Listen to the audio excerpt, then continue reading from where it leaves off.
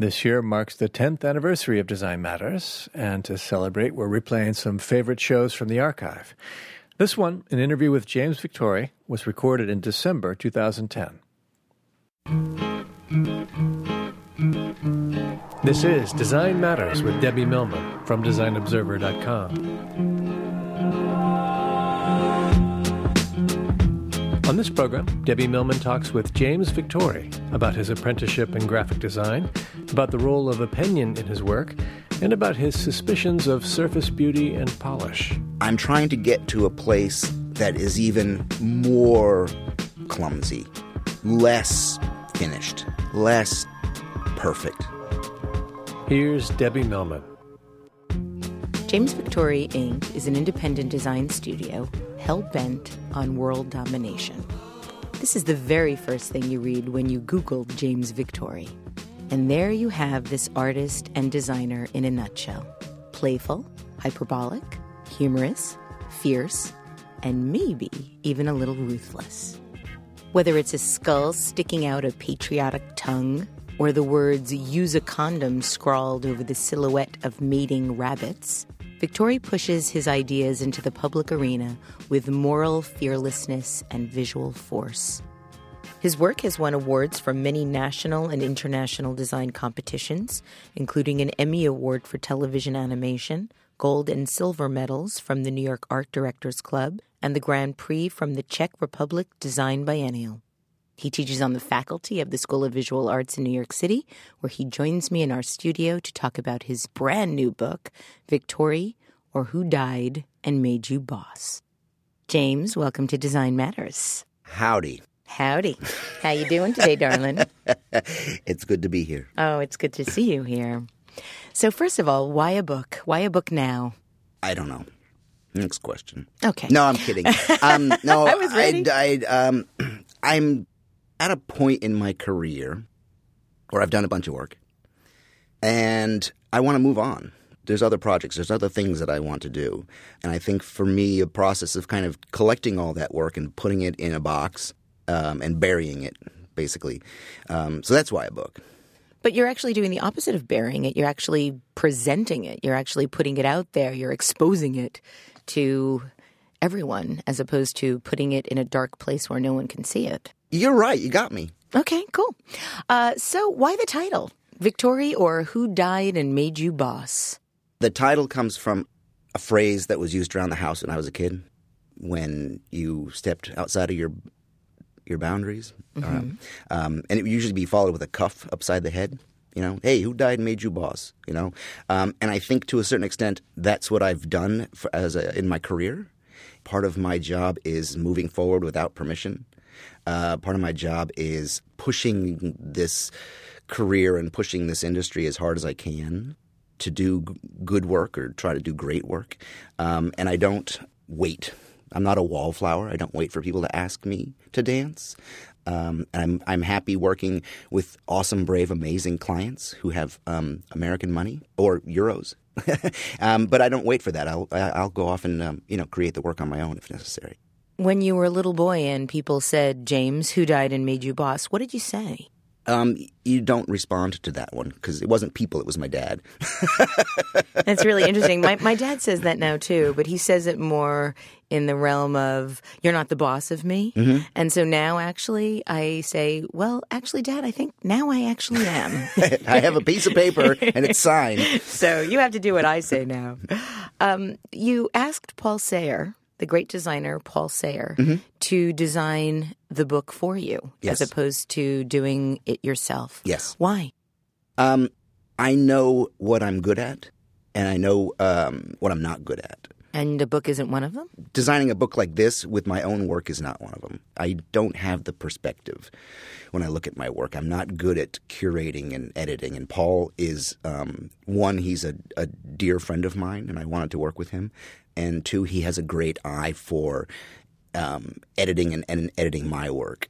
So I was much happier to not have it sitting in my studio because I don't think I could have put the work in the right perspective.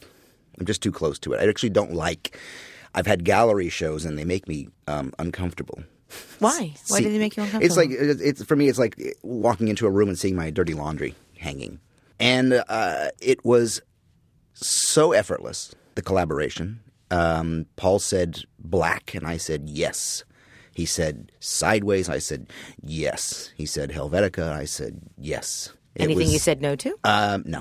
No, I don't think there was anything that we did that we disagreed on. The one thing that I was a little hesitant about was putting in ugly work. Paul wanted there were some pieces in there, and even in the writing I mentioned, these are not beautiful things because that's not a big concern of mine, making beautiful all the time.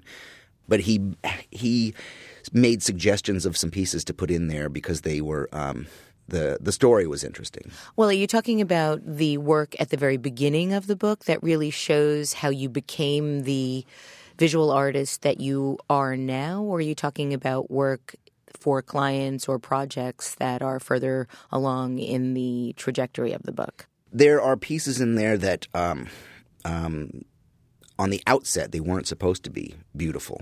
And they're not things that I would put into a gallery show. Say, for example, there's the piece about against the MTA. Okay. It's not a beautiful piece. It's not something I would put in a gallery show, but it's a good story. And Paul suggested putting that into the book. The early stuff, yes, the book jackets, some of the early book jackets. And the way I see it now is when I look at the early stuff, I can see some young dude working so hard. It's so great, picking though. typefaces and trying to work with color, and it was amazing. They're so earnest, James. The early work that you included in this book is, I think, so important to your story. One of the remarkable things about the book is how compelling it is as a narrative. It's not simply a monograph of your greatest hits with a little bit of early work sprinkled in at the beginning to ground the reader. It's really a story about becoming an artist and becoming a designer and the navigation through the highs and lows of that experience. And what I found so remarkable throughout the book was your adherence to a certain center, a sort of moral center that and moral is probably the wrong word because it feels somehow judgmental, but just sort of the sincerity of what you believe your purpose is as an artist. And I'm wondering if you can talk about a little bit about your philosophy and how you approach design and how you approach art. You're making me cry. Well, that's good. I always find it to be a successful interview when I get somebody to shed a tear. In the writing, I worked very hard to be honest about what I feel about my work, what I feel about the industry, what I feel about society, and where we are, and designers' contribution to it. And the entire time, and even now, I was somewhat afraid of, and the phrase I use in the book is, shooting myself in the foot again, and not, you'll never work in this town again kind of thing. But I have to tell those stories, and I have to. Besides just being a graphic designer, I'm a teacher, and I think I wanted to have the book be a teaching book about the difficulties and the highs and the lows of trying to hold that line professionally.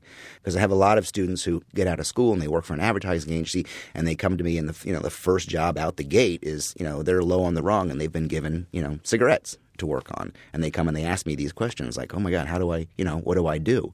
And I say, well, listen, there's a line, and if you cross it, down the road, you're going to be on stage and you're going to be a fancy pants, and someone's going to ask you, is there a line? And you got to tell the truth.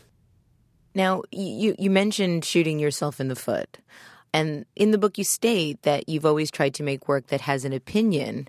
And that opinion, since the beginning of your career, has been the thing that has resulted in your shooting yourself in the foot professionally. Yes. Do you feel like you'd be in a different place if you hadn't had such strong opinions about your work or in your work? Yeah, I think if I didn't put my opinion in the work, it would be less. It would be basically standard issue graphic design. I'd be picking colors and picking typefaces and putting them together in a fashion that just makes my client happy, which I do. Oh, so you might have had more clients but less important work. No, I'm not. I've never been concerned about more clients. I'm a happy guy. I'm the richest guy I know. I have everything I want, and I have a great life. But I also feel that this business, there's an opportunity to have say, and I come from a long line of anarchists and misfits who peopled this industry, before it turned into an industry. People like Tommy Ungerer, or people like Pushpin Studios, or and there's a lot of humor and poetry and sex appeal in their work, commercial work, and I just want to kind of maintain that level of making the work personal. There's this idea that I talk about in teaching, and I try to talk about in the book as well, which is in the particular lies the universal. And I think if I put my own story, my own feelings, my own sense of humor or sex appeal in the work, I think it speaks more to a broader audience, in lieu of what generally happens in advertising, which is if you make it as generic as possible, that it speaks to a broader audience, but it means less. So I'd much rather kind of take a chance, reach fewer people, but reach them in a more meaningful way. One of your inspirations was Paul Bacon, and you stated that you learned about cars and auto racing and wine and how to tell a joke so dirty it would singe your eyebrows off. In other words, he taught you everything you needed to know as a designer. How did he do that?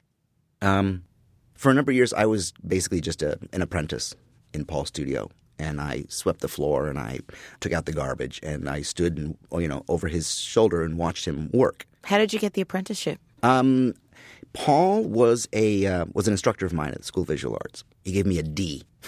I wasn't a good student, but I dropped out of school, and I knew I wanted to be in this business. I knew what I wanted to do. So I went to his studio and I asked for I called it an apprenticeship because I didn't know there were internships. I didn't know what that word was. And he thought for a second. He said, well, no one ever asked. Sure. So I just started hanging around the studio, watching him work. Why did you pick Paul Bacon? I mean, he gave you the D in the class, and yet you showed up on his doorstep and asked if you could apprentice. I had to be around this guy. He was just so interesting and so charming. He was in his middle 60s at the time, and he had this tiny little studio, and it just had an energy to it. It was just a marvelous place to be, and I call him my other father.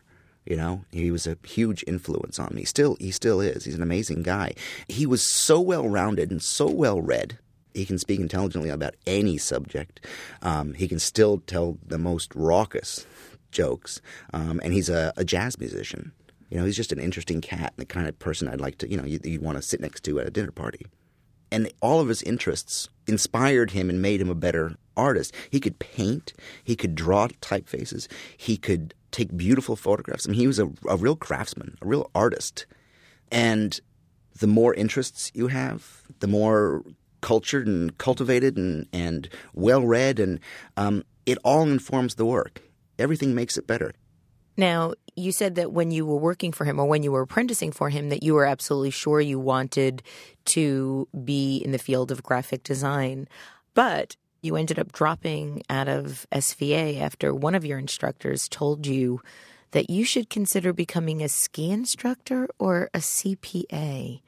Is that an urban myth or is that true? No, it's totally true. It's totally true. So now what I do in school is I try to be the instructor that I needed. I try to be the guy who lights fires, literally, in the classroom.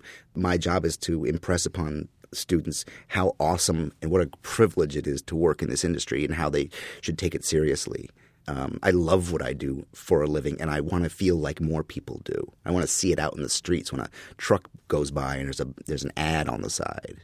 And what do you attribute to your sticking with it after your professor told you to become an accountant. Oh, he was a boob. I was a lousy student, and I knew it. It was a bad time for me to be in school. I was 20, I think, 21. I was hardly even a person at that age. Yeah, and I was I was living in New York. I had a day job. I was making $5 an hour, which to me was just a whole bucket of money. Oh, yeah. I was making $6, James. I felt rich at the time. Yeah. It was awesome to live in New York. $300 a week. Be have an apartment by myself, way out in hinterlands. But New York was exciting at 21 years old with $5 in your pocket. And so when you dropped out of school, is that when you went to apprentice for Paul? Yes. And then immediately. Immediately. I think I just hopped on the bus right out of school and went straight up to. He had a small studio on the 11th floor of Carnegie Hall, so it was a great place to be. And I coming to New York. I moved to New York when I was 19 with $300 in my pocket. To go to school, and I basically paid my way through school, and I knew what I wanted to do. I had a plan. I had a 15-year plan. I knew where I was going to be by the time I was 35 years old. I knew I wanted my name on the door. I knew the type of work I wanted to do. And because I had this goal, by the time I was 35, I'd kicked the shit out of that plan. I so far surpassed my goals. Now, you mentioned before that in your studio you have these moments where you and the folks that work with you realize that everything is graphic design, that everything sort of leads you up to this experience of graphic design. But one of the things that I found so interesting is that you state in your book that it's not a book about graphic design. Yeah. So what is it about? Well, I wanted to do a monograph. I wanted to take all this work and collect it up and put it in a box and be done with it and move on. But I don't want just a book of pretty pictures. It doesn't interest me. It's the kind of book that you flip through, 10 minutes after you buy it, and then you put it on a shelf and it stays there. I wanted to write a book. It's a book that would be interesting for someone to read, a book that tells a story, or the stories, the work that's included in the book, they're chosen because there are particular stories about it, about the pieces. How do you find your clients? I make cold calls. You do? Oh, hell and yeah. James Victore could call you one day and say, hey, you got any work? He couldn't call me. Well, I don't know how that would work. If I had 2 cell phones, I could do that. I could try that sometime. That'd be a good way to practice. Call myself. Oh, no, in practice I did. When I was starting in this business, I used to practice on the phone. I used to practice picking up and dialing and saying, hi, this is James Victore. No. Hello, this is... No. I would literally practice my hello, I'm looking for work on the phone. It was crazy. Can you pretend that you're calling someone to ask if they have any work that you could do? How would you do that? Can you do it right now? I'd send an email. No, you said you call, so pretend. Ring, ring, ring, ring. Hello. No, it's still fear-based. It's still riddled with fear. But no, we totally cold call. There's a guy who we've been in touch with for, hell, I think it's 3 years, and we haven't really done a job for him yet. His name is Troy Lee. He's out in Corona, California. He's in the racing industry, and it's we are close friends now because I've called so many times. We send him stuff, we send him gifts, we think of them fondly. I actually sent him the book. I sent him this book, and I got an extremely nice message on my answering machine from the guy. But no, I'm not afraid of contacting people. It's so interesting because so many designers just wait for the phone to ring, and their career tends to be more haphazard because of that. Yeah. No, yours is very deliberate. Yeah, no, it's but we don't just do carpet bombing. We're very specific. There's only a few people on the planet, that we want to work for, and if other people come to us, then awesome. I just had a meeting last night with the CDC, the Center for Disease Control, to start a new project. That is a perfect client for me. Public awareness, using graphic design as this perfect communication tool. We'd love to do a ton of work for them. Now, you talk about some of your clients as comrades. Mm-hmm. Why is that? Because we don't want clients. A lot of times, like in the advertising industry, a lot of advertisers call us, and we're like, oh my God, we'd love to work for such and such brand. But the problem is there's no relationship there. It's hey, who's that guy that does those scribbly drawings? Get that guy. We want him to do a scribbly drawing for us. But it's like one shot, goodbye. I'm not really interested in that kind of stuff. I want to work with people who I get to know. I want to work with people who we have a little back and forth. It's just like any other relationship. You spend time together, working together, and it gets better and better and better. Like, working with the School of Visual Arts, for example, and having a relationship with the Rhodes family, through bus shelter posters and stuff. It just, I got more and more confident working with these guys, and the work gets better.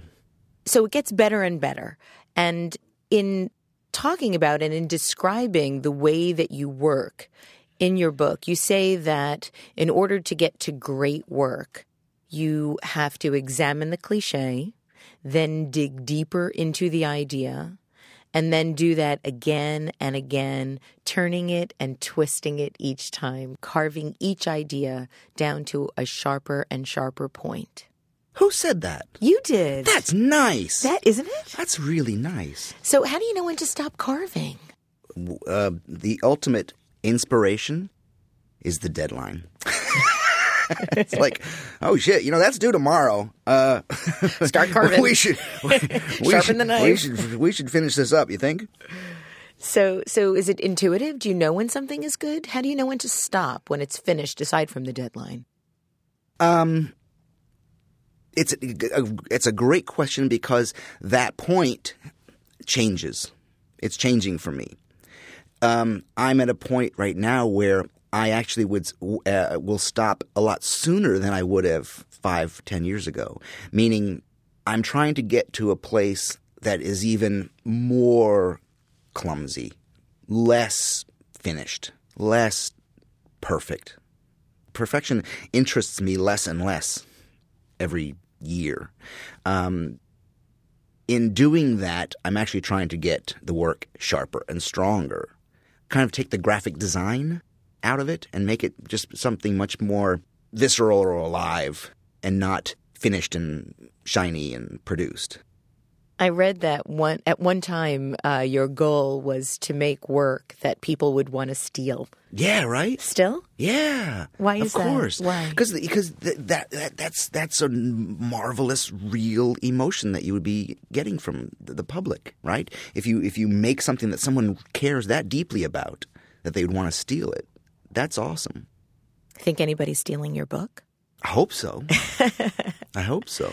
Several years ago, you headlined an event for the New York chapter of the AIGA, and it was titled Mad as Hell. And during the lecture, somebody asked you why you were mad as hell. And your response was, because no one else is. Do you still feel that way? That line is a lie. Really? But it's a lie to illuminate the truth. I don't think nobody else is. I don't think I'm mad as hell. But what I was trying to say is that I'm often surprised at, the lack – well, and specifically that was post 9/11, and I was surprised at the lack of graphic design response to the fact that we're, bombing camels in the desert. It is surprising how little response there was at that time. Yeah. I wonder why. Why is that? I don't know. Do you think people just felt like a poster couldn't do anything? No, I think people are busy at their jobs, like all other good Americans, we have 2 jobs. They have to work so they can pay their rent, I don't know. Maybe, I think we're in and are in a position where kind of questioning is unpatriotic. You've been teaching for 15 years, despite dropping out of your undergraduate career. And I know that you consider your goal as a teacher to awaken possibilities. How do you do that? How do you help people to see their own possibilities? Part of my process in teaching is to get students to not look outside for answers.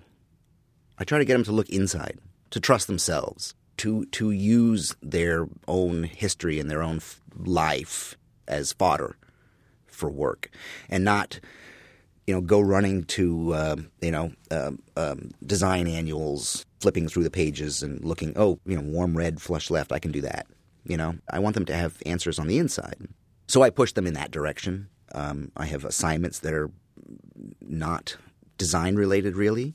I kind of urge them not to be graphic designers, because I think once you say graphic design, I think there's a certain cliche in there, and some people are happy to ride in that line, which is fine.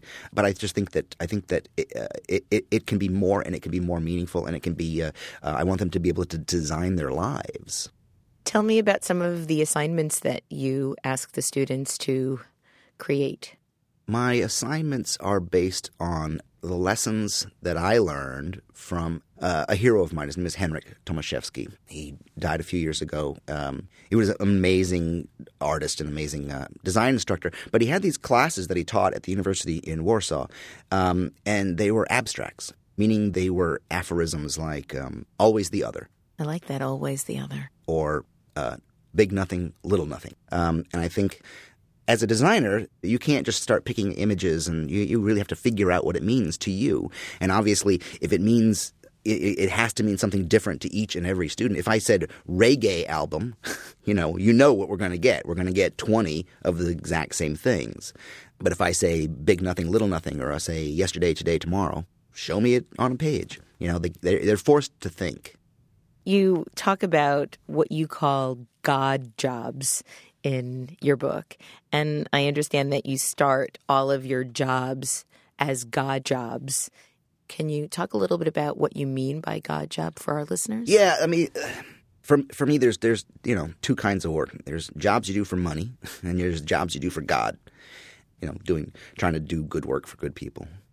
And I want to start all of them as God jobs, as an opportunity to do just something so, something even surprising to me.